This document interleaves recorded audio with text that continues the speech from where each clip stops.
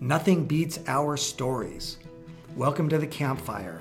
Join me, Ben Zoldan, and my guests as we explore all kinds of topics. This platform exists to inspire human spirit. Period. That's it. Nothing's off limits, and you're going to hear from everybody. Thought leaders and non-thought leaders, CEOs and non-CEOs, authors and non-authors. What you're going to really hear is conversations that matter, that get to the heart of the human condition, and stories that inspire. Today I have my friend, Dr. Mark Goulston, joining us. Mark is a former FBI hostage negotiation trainer. When I originally heard that, I thought, man, I need to talk to this guy. I also read some of his books. He has a best-selling book that informed a lot of my work early on at Story Leaders, and it's called Just Listen. And Mark's also a former professor of psychiatry at UCLA. So with that, I'm excited to have my friend Mark join us. Mark, it's been a while. How you doing, and what's coming up for you? You know, I've been speaking to teenage groups and millennials, but teenage groups about their stress. And I spoke at Hollywood High about stress, anxiety, and I said it was interesting, there was a panel, and when I'm on a panel, I always go last, and I said to the 50 students, I said, there's 4 emotions that you live by: excitement, boredom, fear, anger. Excitement, boredom, fear, anger. And I'm a suicide specialist, and I developed something called interventional empathy. So when I was practicing as a suicide specialist for over 25 years, none of my patients killed themselves, and I tried to figure out what the heck I was doing. And what it was is I learned to go into the dark night of the soul with them. And this is a story leader, so I'm going to tell you some stories how I started to do that. But people listening in, if you're trying to reach people and you want to connect, write down these 8 words. So what I did with these students, high school students at Hollywood High, I said, I'm going to mention 8 words, and I want you to each think of the worst moment in the last week that you had, and then you're each going to say the word that is closest to it. And so here are the 8 words: anxious, depressed, afraid, angry, ashamed, alone, lonely, tired. Anxious, depressed, afraid, angry, ashamed, alone, lonely, tired. So I said that to them, and one by one, each of them said the word: angry, alone, ashamed, afraid. And there was a facilitator behind them, and he came up to me, he said, it was fascinating what happened. He said that when he just saw their backs, and he said when each person was on the spot, they got uptight, because they were on the spot. But when they said the word that they felt when they were at their worst in the week before, he said they relaxed their shoulders. They leaned in. And then I asked the group, I said, how did that feel? They said, better. And I said, well, that wasn't excitement, boredom, fear, or anger. What do you mean better? And they said, I felt less alone. I felt like I belonged. And I said, well, didn't you judge anyone, for saying those words? And people said, heck, no, I felt closer to them. And so in terms of the reset, I think this is a chance for us to connect with people, because I think what happened is I'm a bit of a neuroscientist, just enough to get me into trouble. So most people know that dopamine is connected to pleasure. Years ago, one of the things that would give us dopamine pleasure was oxytocin, which was bonding, connecting to people, feeling their connection to us. But what happened is it got hijacked into people being adrenaline junkies. So now excitement leads to pleasure. Oxytocin is too slow, it's too boring, it takes too much time, yada, yada, yada. But guess what? We have time on our hands now. And we're scared. And I'll tell you something else. about neuroscience is when we're stressed out, which everyone is, our cortisol is way up through the roof. Cortisol is a stress hormone. And what happens is the cortisone triggers something in our emotional brain. And some of you have read a little bit of neuroscience, have heard of something called the amygdala. The amygdala is part of our emotional brain. And what happens is the amygdala then triggers an adrenaline rush. So you get adrenaline rush from fear or excitement. And what that then does is it shunts our blood into our lower brain to survive, away from our thinking brain. So that's what a deer in the headlights, which is what many people are feeling. It's because the blood has gone from their ability to think. Well, oxytocin counteracts all of that. And my book, Just Listen, is about feeling felt. And before this, I told you about a couple stories that are a little bit chilling. Can I share them? Yeah, please. So I think what enabled me to get through to suicidal patients is I learned to listen into people's eyes. And when you listen into people's eyes and you don't have an agenda, and you listen for some of those 8 words, people are screaming at you. But we're too busy with an agenda. So many, many years ago, this is how I learned to listen into people's eyes. And I'm sorry if it's just too close to what we're going through. But I was paged to go see someone up in the ICU at a hospital, university I was at. He was on a ventilator. And they said, come up, you got to write orders because he's pulling at the ventilator, he's pulling at his IVs, he's kicking, he's grunting. Of course, he couldn't talk because the tube was in his throat. And they said, you got to come up and write it. I was a psychiatrist. You got to write an order. And I go there. And Ben, I'll try and recreate it with this camera. And I go in the room, and his eyes were as big as saucers. And he's staring at me, and he's going, And I said, what is it? And he's going, I said, what is it? And they said, he's just psychotic. We have to calm him down. We have his arms and legs tied down. And I looked and I said, what is it? And I gave him a little pencil to write something in his hands, and he just scribbled. And I thought, well, maybe they're right, but I could swear he was trying to tell me something. And what I said calmly is, I said, you were pulling at the IVs, you were pulling at the respirator, you were pulling at everything. So we had to put your arms and legs down to stop that. And I'm going to give you a tranquilizer that'll calm you down. And then when everything is fine, we'll just take you off everything. Mm-hmm. And he's just going, and so a day and a half later, one of the doctors pages me and said, Mr. Jones, by the way, this happened. This was one of the early AIDS patients. It didn't even have a name then. Mm. So it's a lot of irony going on here. And so the doctor called me back and said, Mr. Jones asked us to page you to come and see him. So I didn't know what was going on. And so I go up to the ICU, and he's seated up, the respirator's out of his throat. And he seats me in a chair with his eyes. He just held on to my eyes like this. And he said, pull up a chair. And he just kept looking at me. And he said this. He said, what I was trying to tell you and tell the other doctors is that a piece of the respirator had broken off and was stuck in my throat. And you do know that I will kill myself before I go through that again. Do you understand me? Do you understand that? And it just, my eyes I can feel it right now. You might even be able to see it in my eyes. It was like, and I said, I'm so sorry. I'm so sorry. I didn't know. And I understand. So that was one of the turning points where I learned to listen into people's eyes. And then I'll just share another story, if that's okay, about how I kind of turned a corner in my suicide intervention work. Now, one of the things I was most fortunate,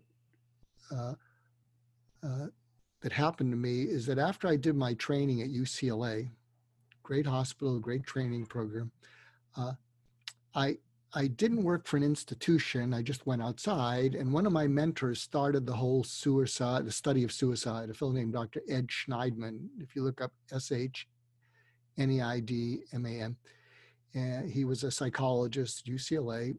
And what would happen is he would be called up to do consultations on suicidal patients. A number of them have made multiple attempts, and they needed to be discharged because they weren't acutely suicidal. And the residents got to pick and choose who they would see, as outpatients. And the residents really didn't want to see these people because they just seemed suicidal, but they weren't acutely suicidal. So Dr. Schneidman would go up and he would see the person and he would call me. And it was always the same call. He'd page me and I'd pick up the phone and he'd say it exactly this way. And I miss all my mentors. He said, "Mark, this is Ed. I'm with this handsome young man. I'm with this lovely young woman. They're in a lot of pain, Mark. You could help them. See them." And then in order to be discharged, they had to have someone who would accept them. So I was the accepting doctor. And I would see these people, but things changed when I saw one woman who I'll call Nancy. She'd made 3 or 4 attempts before I saw her. I'd been in the hospital several times, prior to my seeing her. And I felt I was making no progress with her. And she would come in, and when she was seated, if you're looking at me, she'd look like this. So she wasn't exactly catatonic, but she wasn't connecting with me. And I didn't think I was making any progress with her. And I was seeing her 2-3 times a week. And she would talk barely, but monosyllabic, short sentences. And on one Monday, I had just finished moonlighting at a state psychiatric hospital. So, when you're going out into practice, sometimes you moonlight, which means you cover for the doctors at different hospitals. And I was moonlighting at a hospital called Metropolitan State Hospital in Norwalk, California. And sometimes you're up 36 hours. You're just up and then you crash. So I'd been up about 36 hours. And if you've ever pulled an all-nighter, and I assume some of you listening in have pulled all-nighters in college. So I had been up like that. And there I saw Nancy on Monday. And she's there. And, I'm overtired. And when you're overtired, physiologically, you're a little bit wigged out. So she's like this. And I'm looking at her. And suddenly all the color in the room turns to black and white. And I go, whoa, this is weird. And then I got the chills.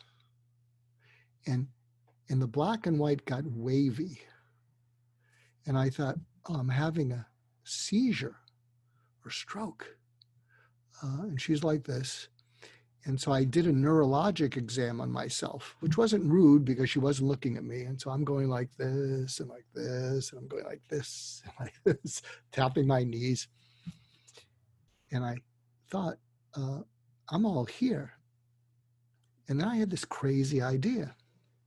I said, I don't know what's happened, but I'm looking at the world through her eyes and feeling what she's feeling. It was so clear. And because I was sleep deprived, I blurted this out, which is something, if I wasn't sleep deprived, I probably wouldn't have said. And I said, Nancy, I didn't know it was so bad, and I can't help you kill yourself. But if you do, I will still think well of you. I'll miss you. And maybe I'll understand why you had to do it to get out of the pain. And then I thought, I just gave her permission. I'm screwed. I didn't just think that, I said that. And then she looked at me. It was the first time she looked at me, Ben. She looked at me. And I looked at her and I said, what are you thinking? And I thought she would say, thank you for understanding, I'm overdue. And she looked at me and she said, if you can really understand why I might have to kill myself to get out of the pain, maybe I won't need to. And then the color came back in the room. And I kept looking in her eyes because I held on to her eyes and she held on to mine. And I said, this is what we're going to do. Because this is the first time she looked at me. And I said, I'm not going to give you any treatments or, advice that you're not going to follow because you've been through it all. Would that be okay?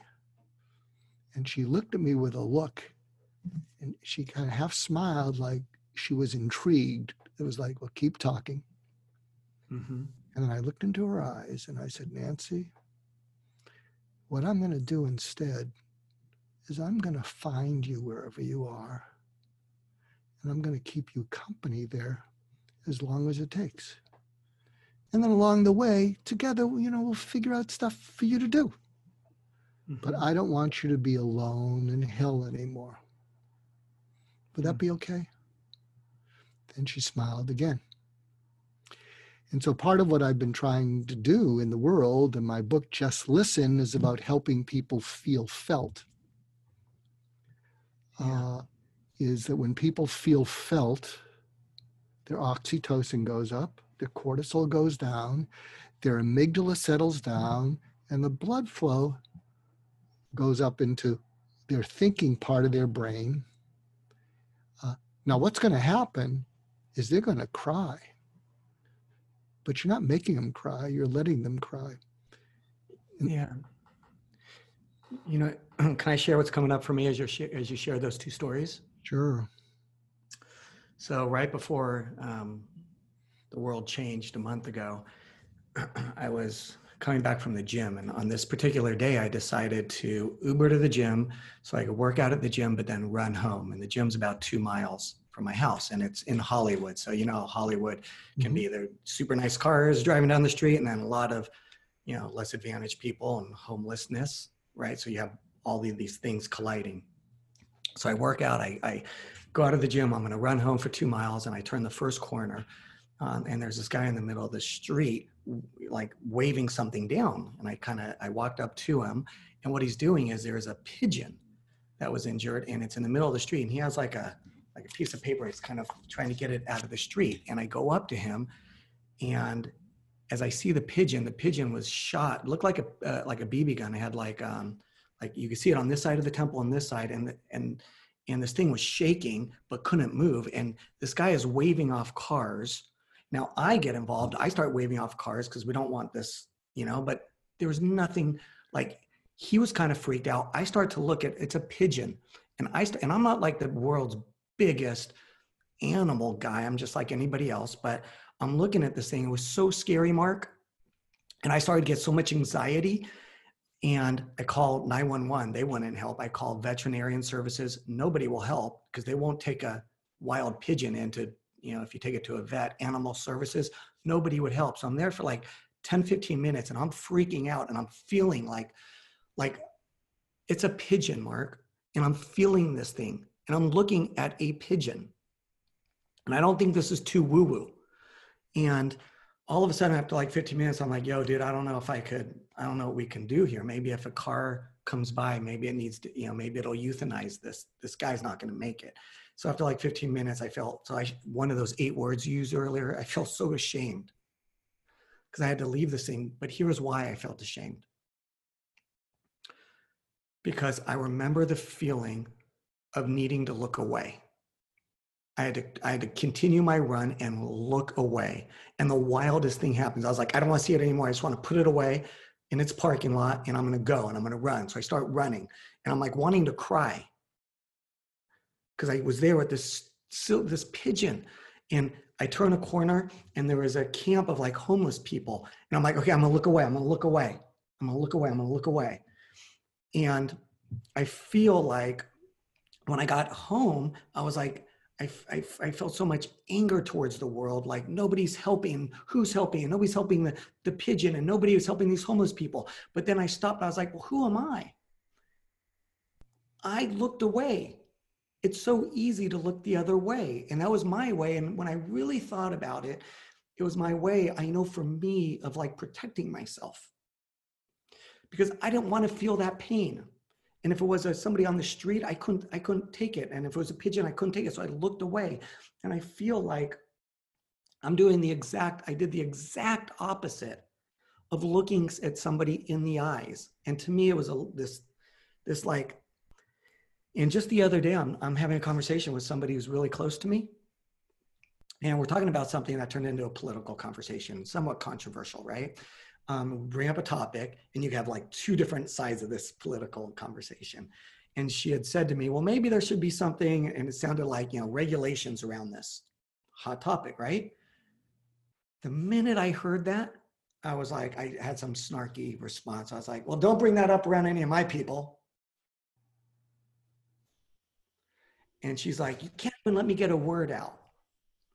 What I was going to say is this. And she closed up kind of like this. And she's like, you're a horrible listener. You won't even listen to me. I was like, okay, well, and I'm sort of defending myself. After 5 minutes, it was like, whoa. Like, I'm looking the other way.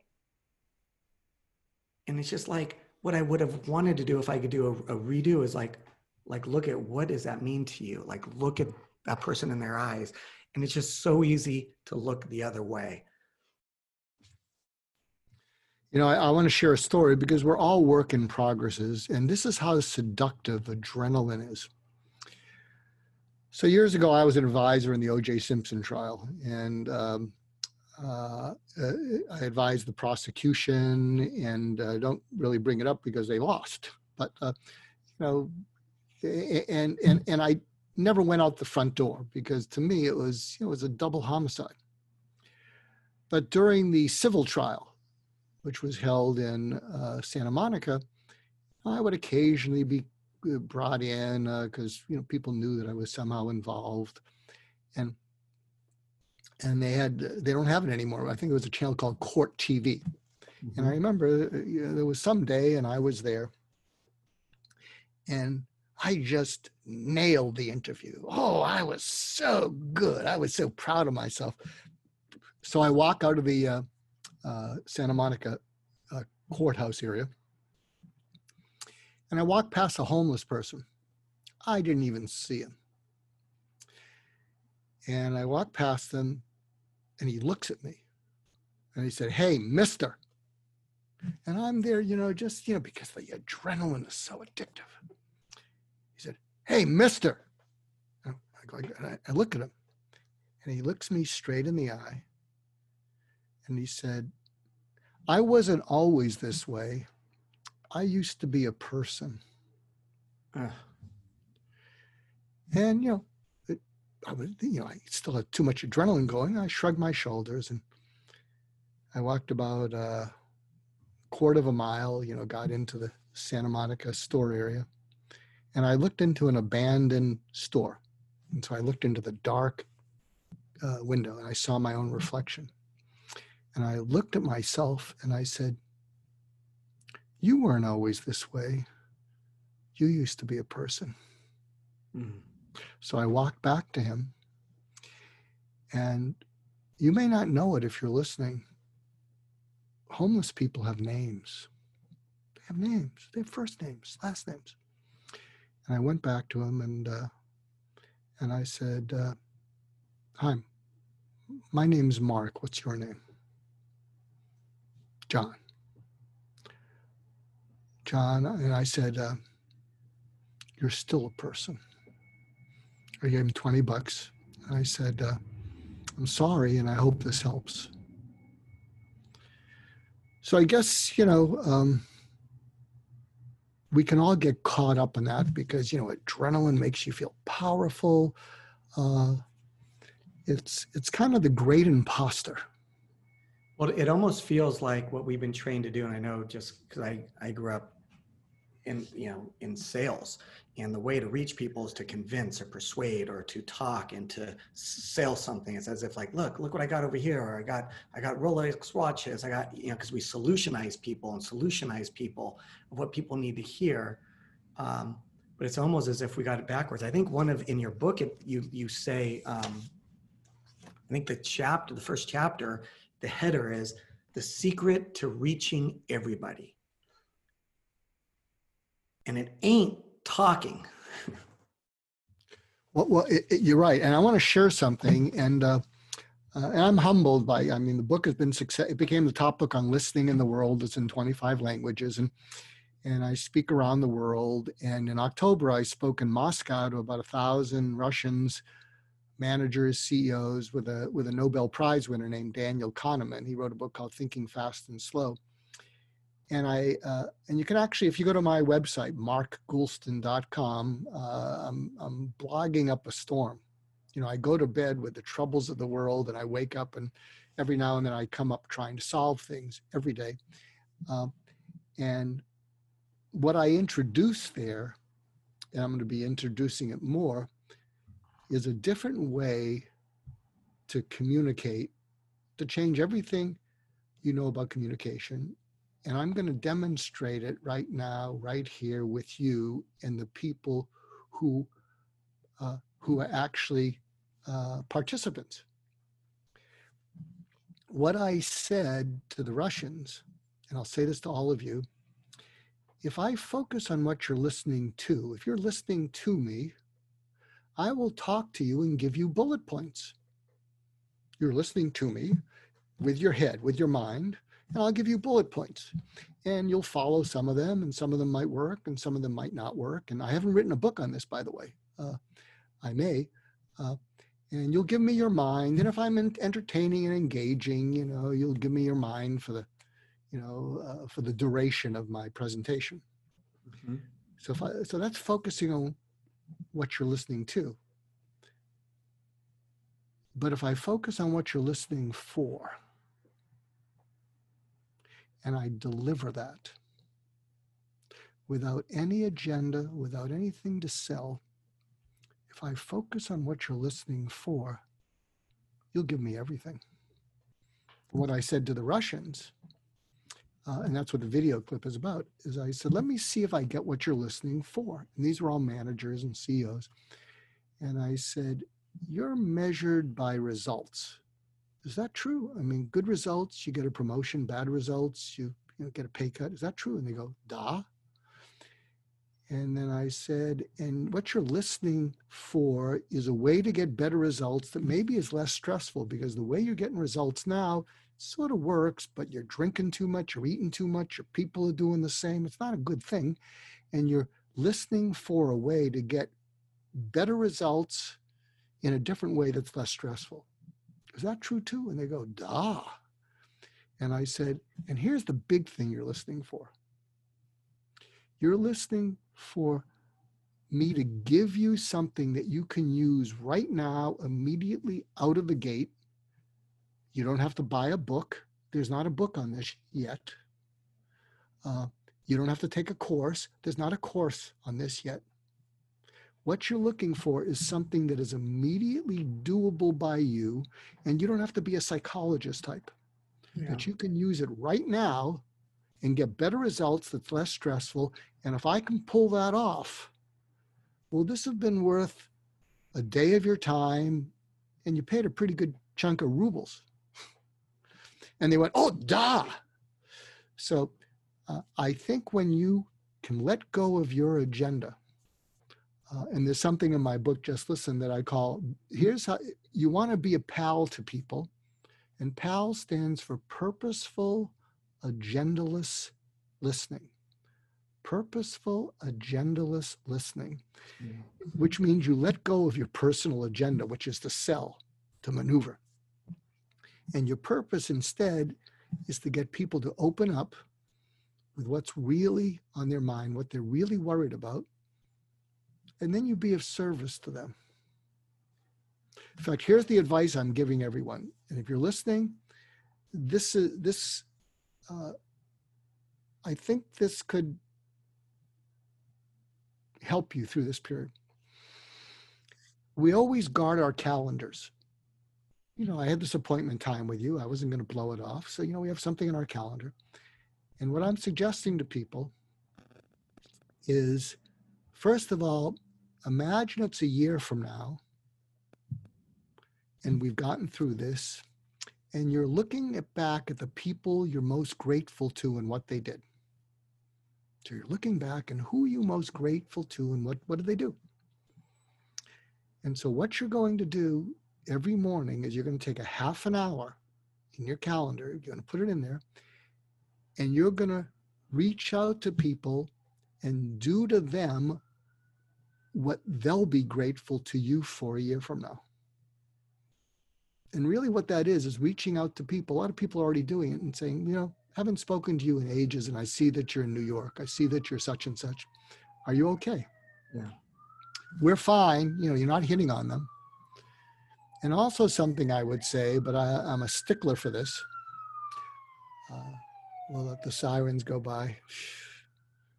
What does that give? That gives me flashbacks. You have no idea. Can imagine. Yeah, boy, it just took me over.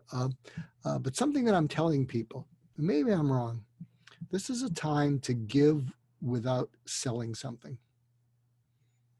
And when I get these emails, here's something, and we'll give you a discount on our course. Yeah. And if you do it now, we'll have a free session for free, and then yada. Don't sell now. It contaminates your goodwill. Yeah. Yeah. And some people, as you say, Ben, the people who are very transactional, well, I'm giving them a great deal. This is not a time for a great deal.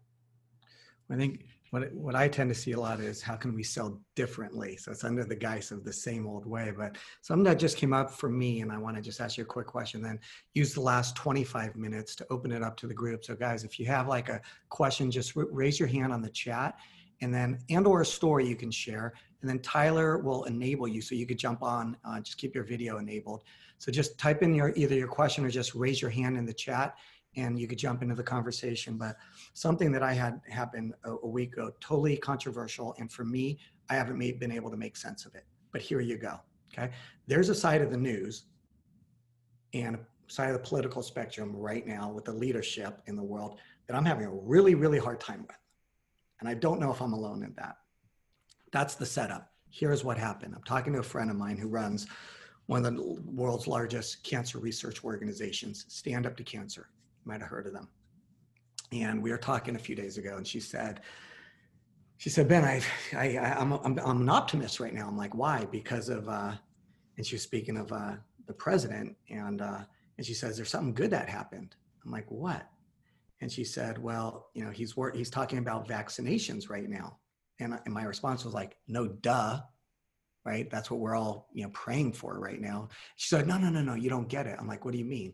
Well, he was the world's biggest anti-vaxxer.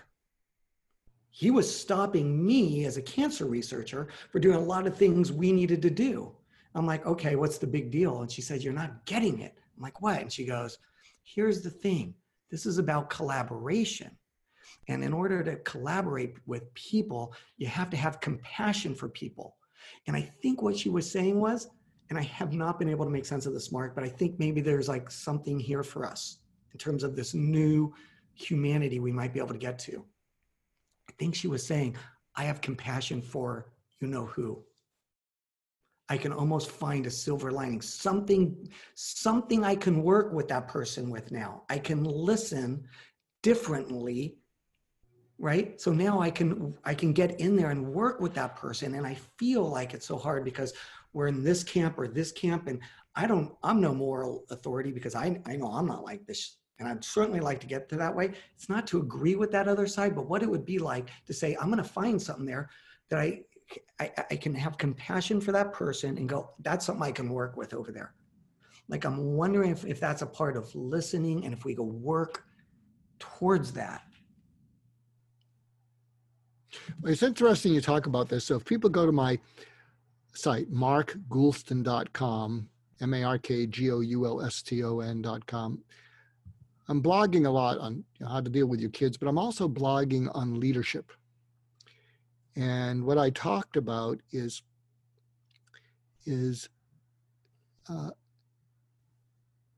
prior to this happening, everybody was so pedal to the metal. It didn't matter whether you trusted or respected people. That would be nice, but the way business as usual was running was, I just want to have confidence that what you're telling me is the truth, that you can do what you say you can do, and if you can't, I'll just sue you. That's business as usual. But what's happened is now that we're all scared, it's important that we both trust and respect them. So when I look at the combination of Dr. Fauci, Dr. Birx, and Governor Cuomo, and you mush them all together, and trust is, I trust them to not hurt me. I trust them to not take advantage of this, to take advantage of me. And I respect people who stand up with and for the truth to power. They just stand up for it. And so you listen to Dr. Fauci or Dr. Birx. Now, granted, they're up there with the president, and their assessment of him is, look, people might think we're kowtowing a little bit to him, but the point is, the world needs us, and if we tick him off and he says he gets rid of us, we're going to be hurting the world. Because there's a lot of people that will say, why don't you stand up more? Well, because we're in that circle, and he's kind of listening to us. Mm-hmm. And so there's a little bit of wiggle room. And Governor Cuomo is doing, he's just, in fact, I put out a tweet, and the tweet was, #postpone election, elect Cuomo. Yeah, right. Because we need leadership that we can trust, we have confidence in, and we respect. And maybe that's the time has come for that. I don't know what people's politics are, but for several years now, I've been a huge fan of Angela Merkel from Germany. I'm sure, there's things that people would disagree with, but I trust her, I have confidence in her, and I respect her. And I don't think I'm alone. I think in polls of world leaders, there's not even a close second. And it's not about her politics. It's that I think I can trust her to not hurt me, take advantage of me. I have confidence that, she has a track record of pretty good judgment calls and bringing good people together. And I respect her. I mean, she'll stand up for what she thinks is the right thing to do, even if it was letting in immigrants, which she took a hit for. Yeah. And as you're talking about that, for the people that I disdain, or it just drives me nuts, why I cannot listen, I wonder if there's some wisdom in, could I even look at that person in their eyes and find a way to empathize, not to agree with them, but if what you're saying is that the woman that was suicidal and you looked into her eyes and felt what she felt heard and seen by you, and she was able to make sense and open up a new door in her own life on her own, could we help people come to our side or to a new way just by getting them? I don't know, that's just something I'm processing now, because I was like you, I'm not a Trump fan, but this is how I would try to listen into him. And by the way, can I just say this? Yeah. It's not about listening to him. I think it's a bigger thing that how we'd listen to in the most, benign situations when we're at work and somebody has this report due and we have this report due, it can show up in the smallest, right? And then after you share, there's two people that want to share too, or ask a question. One of them is Tammy. So let's get Tammy enabled in 1 second. And then Nate has something to add. But let's go to that. Yeah, in the interest of time, let's hear from people and see if we can be of some help. Cool. So Tammy, enable your, sounds like you have a question, enable your video. Hi, Tammy. Hey, Mark. So great to meet you. I've been working with Ben for a number of years, so your name's come up a lot, and always trying to follow the breadcrumbs. But, the work that you're doing is, really hits home for me, having a 16-year-old son who's home now, that on November 4th of 2018 attempted to take his life. And being in a home where there's a lot of beauty, as Ben can tell you, a lot of happiness and a lot of joy, a very all-in family. But we didn't have any experience with depression and anxiety. And these things went unrecognized because in my experience, when you're really sad, it's cause and effect. Something happened to you, so now you feel this way. And so I was, running around trying to figure out who's hurting my child, what happened. And, was it the lacrosse coach? Was it the Boy Scout leader? Like, there had to be a cause and effect. And given had no experience with this, and being, someone that is, very open and always like sharing and going first and willing to, sit in that discomfort, have to tell you, this is, as you know, is really hard. Everybody's in the same house right now, not getting a lot of their usual outlets where he really thrives, working and working out, and these things have been removed or limited. I think about you because we need tools more than ever. And the reality is, my house is a happy house. And I get really sad thinking about the kids that don't have that, and now they've lost the outlets. But, we need help. And I guess my question to you is, even with the most beautiful intentions, it's really hard to make sure you're not missing something. And these, I have a 19-year-old as well who's home from her freshman year of college, who's this big athlete, and she's obviously not doing that right now. And it's that huge fear of like, what are we not tapping into, and what more can we do? So thank you for reaching out, Tammy, and I want to use this opportunity to give people a taste of focusing on what you're listening for. See, because if I focus on what you're listening to, and you're saying, give me help, here's some bullets you can try, you might write them down and you'll try them. They might work and they might not. But tell me if I'm getting it right. What you're listening for, and I can see it in your eyes, is what you're saying is, Ben, Mark, I'm scared. I'm scared. We almost lost them. I don't understand it. I don't even want to imagine losing him. I can't even go there. And I don't know what to do. I don't want to make it worse. I don't know how to make it better.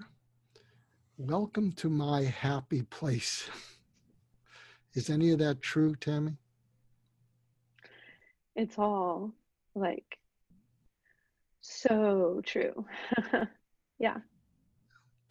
And so here's a suggestion for you.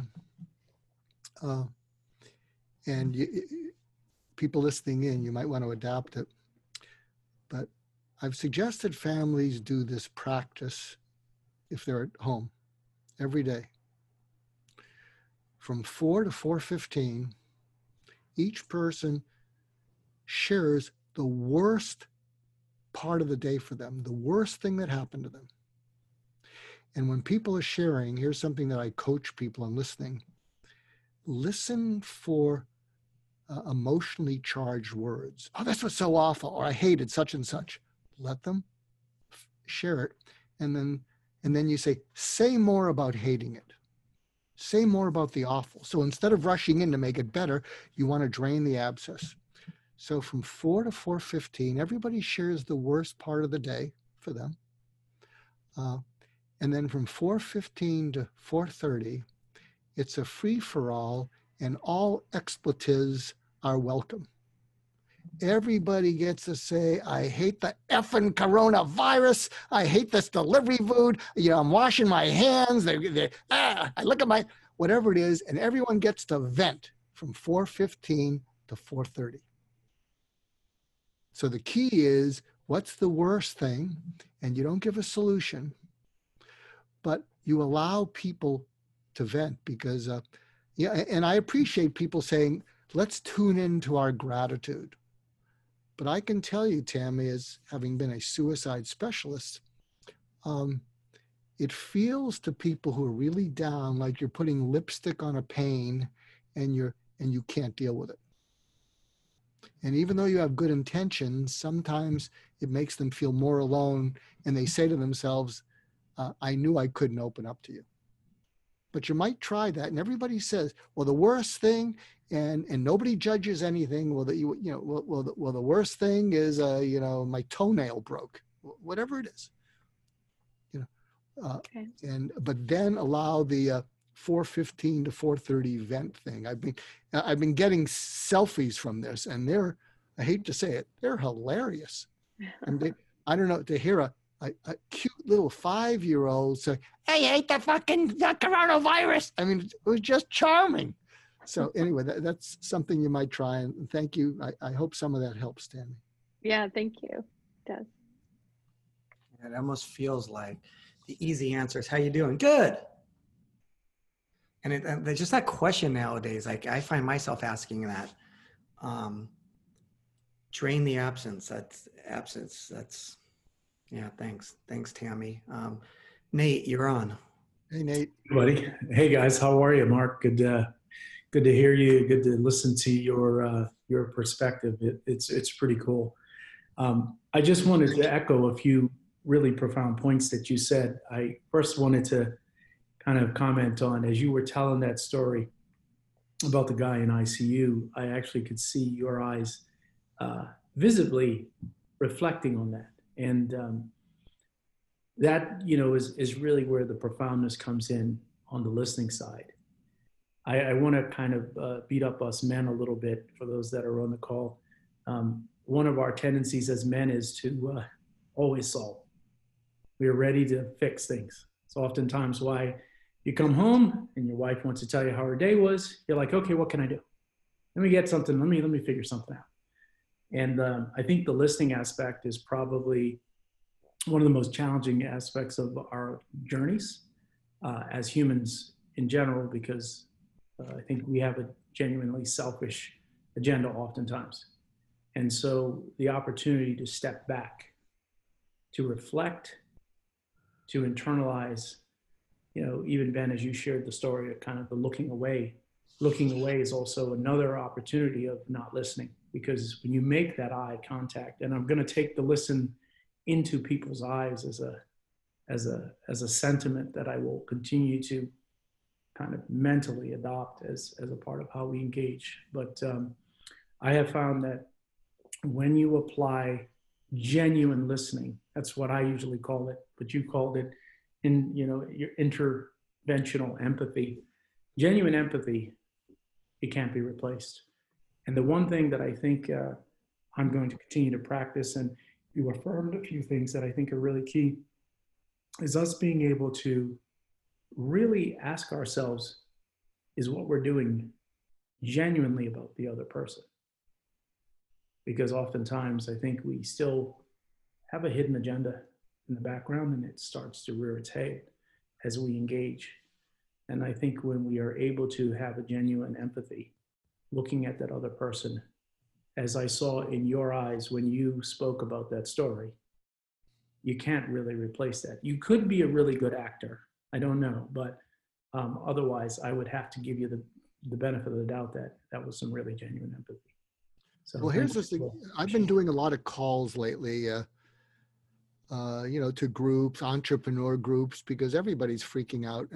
And I'm trying to remember, I always want to give credit for tips that I come up with, that I didn't come up with. And I'm trying to remember who taught me this, and I can't remember. But what this person used to do, and if you're running a company, because a lot of people will say, we need to get business done. I don't want to be rude when someone's crying. And so the tip is, with your teams, and you do a check-in, you have an awareness and a take action part of the conversation. And you limit it to a certain time. And you say, for the next 20 minutes, we're going to have an awareness thing. So no solutions. People are just going to share. We're a team. We're working together virtually, but people can share. What's the worst thing you're going through? And initially it'll feel awful, but we don't jump in with solutions. Unless someone says, "Hey, can anyone have an idea?" But no solutions. And so that's all about awareness. And then at a certain time, you say, "Now we're going to switch to taking action conversations." And the taking action is, what I, as the founder or the CEO, what I want to hear is, I want to hear from you. What's the problem? What do you think the best options are? What are the options? What do you think are the best options from what you've told us? And how can I support you? So what you really want to do is you want to support people in being able to take care of their problems instead of making them your problems, and then you don't know what to do. But I think if you put a dividing line, and then you could say, look, we may leave some people hanging, but we're going to designate someone who's really good at listening and hearing people through. And if you're a leader and you're not good at it, like you said, Nate, a lot of us guys, we're not good at hearing people through. But if you find there are these special people who we need, sometimes it's your HR person, sometimes it's someone else in another department who's just good at listening, but make time for awareness and make time for taking action. Yeah. As you guys are talking about that, something just came up with me. May I? Yeah, sure. I'm in the storytelling business, and it's something that's new to me. I think I do this because probably I'm not that good at it. And so I feel like I'm obligated to do this work. I always told people that. And the thing that always made that I learned early on doing this was at the heart of storytelling is vulnerability and being vulnerable. And that's, you talk about as guys, I mean, at least for me, culturally, this stuff is really, really hard for me. It's like I have all this armor around me that I've learned to build up that prevents, like it shows up every single day. I feel like I'm an addict and I'm trying, and I always go back to the crack house. Like vulnerability ain't natural to me. So I fight it, and it's storytelling's hard. But I think what I've learned over time actually is listening's even more vulnerable. And here's a quick one. The guy I worked with who became a good friend, his daughter got sick and he had to take some time off. And before he took some PTO, we got on the phone to do just some mapping out the project plan and get on the phone with him. And I knew his daughter was sick and he was going through something I could never, ever imagine. I'm like, "Hey man, how you doing?" That's how I started the conversation off with that stupid question. Cause I didn't know how else to start the conversation. So I'm like, "Hey man, how you doing?" And I remember he goes, kind of like this crackly voice with a pause. He was like, "I'm good. I'm all right, man." And then he was quiet. And in that moment, even though those words said, "I'm all right," there's a difference between "I'm all right" versus "I'm all right." He wasn't, he's not, everything looking in his eyes was not okay. And in that moment, it was almost like time stood still. And I had a 3-5 seconds. I don't know how long it was to either kind of go there, like you said, "Hey, what's going on? Tell me what." And I chickened out. I didn't go there. I didn't ask that next question. "Hey man, it doesn't sound like, how you doing?" And he was like, "What's that?" So Ben, cut yourself a little slack right now. It's not that you lack the will. You lack the way that's doable by you. If you had steps that you could follow, if you had an algorithm, if I do this, if I do this, I do this, you would, and do we have time? I can give you a quick algorithm, or we have to go. No, let's do that. We have a couple minutes. I was going to ask you to close with just any words you want, since we have a few more minutes. So why don't we do this? Why don't we end with that? Because I feel like my situation was what we all do every day. It's my version of looking the other way, or we don't go to that vulnerable listening. So give us some tools. So let's end. Yes, please. Okay. So I learned this from a mentor of mine named Warren Bennis, big leadership guy. You guys are too young to know who he is, but he was one of the pioneers in the field of leadership. And he gave me this phrase from a playwright named Saul Bellow. And he said, "Be a first-class noticer." because when you notice, it's different than looking, watching, and seeing. When you notice, you're attached to it. Like I'm noticing this camera is looking at me, and if I look right into it, I can't see your eyes. And so be a first-class noticer, be curious about what you're noticing, and then ask. And you can say to the other person, I couldn't help but notice, blah, blah, blah, blah, blah. I couldn't help but notice that your voice cracked. And then you say, what's that about? And then go deeper. So be a first-class noticer, be curious, ask. I couldn't help but notice that, you said you were doing okay, and it sounds like you're not. What's that about? Let them talk a little bit.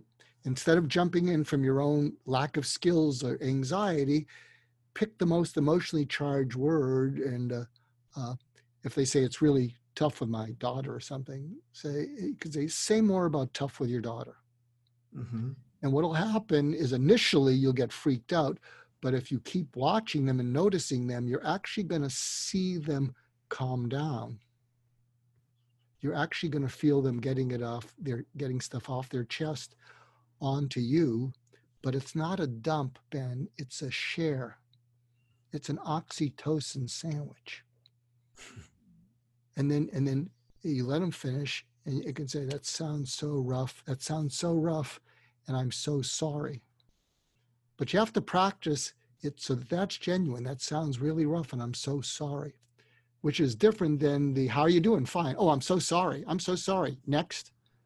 But if you practice it, I am telling you, Ben, it's going to bring out a part of you that's going to really make you feel proud of yourself in the places you now feel ashamed. Those words, I noticed, ...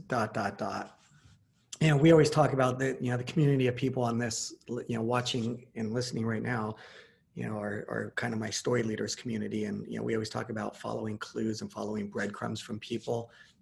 And the how to do it sometimes gets really clunky. So I'm sure for everybody like me right now, just those words are new to me. And I've read all your stuff, and those are new words. So thank you for that. Hey, you're welcome. Yeah. And since we're at the top of the hour here, do you have anything in closing that you would want to share? Please go. I'm blogging up a storm. I'll tell you, I'm not Abraham Lincoln, but there's an anecdote where Abraham Lincoln was going from one town to the next, and he passed a horse stuck in a ditch. And he goes a half a mile, and he turns around, he goes back to the horse, and he asks the people around him asked him, why'd you go back? He said, I couldn't get the pain of the horse out of my head. That's kind of who I am in the universe. And I go to bed, I don't sleep that well, but in the morning, I start to try to make sense of the world in ways that people say, I could use that. So if you go to markgoulston.com, almost every day, I'm just pouring out things that I hope if you found some of what I said practical, that's what I try to put into those things. And I hope you'll check that out. And I'll tell you, I'll end with one of the most eloquent quotes I've ever heard. It was from a patient of mine years ago who was very close to her larger than life dad, someone we all knew and loved. I can't say who it was. And when he died, she just didn't think she could handle it. And then one day she came in and she smiled and she said, I think I'm better. And I said, what happened? She said, what it comes down to is living with life never being the same again. That doesn't mean life is over. After 9/11, we lived with life never being the same again. If you've had cancer, you've lived with life never being the same again. And we will get there. Life will never be the same again, but it doesn't mean it's over, and it doesn't necessarily mean it's all going to be awful. Yeah. Well, I was talking to a friend the other day who said, I made a comment to something like, hey, when this is all over, we're going to go back to the way, ... And she goes, almost like a reprimand. She was like, Ben, I was talking to a friend, a while ago when I was pregnant. And I found myself when I was pregnant always saying, I can't wait till I could go back to my body, the way I was, my emotion. And she was telling me how she told that to one of her good friends who was pregnant before her. And it was as if her friend said to her, I can expect anybody who's already been through pregnancy, you'll never want to go back to the way things were. Like your life is going to be so magical being a parent. And we know that now. It's an expected answer now.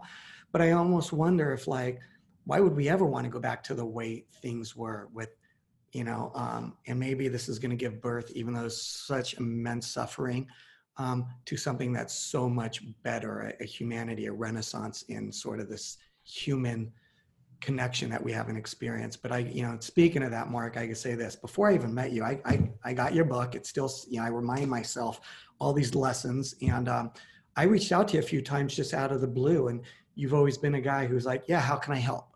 Never once asked for, you know, anything in return. And I think that's the kind of service that certainly inspired me. And I know your message is going to inspire this community. So thank you from my heart.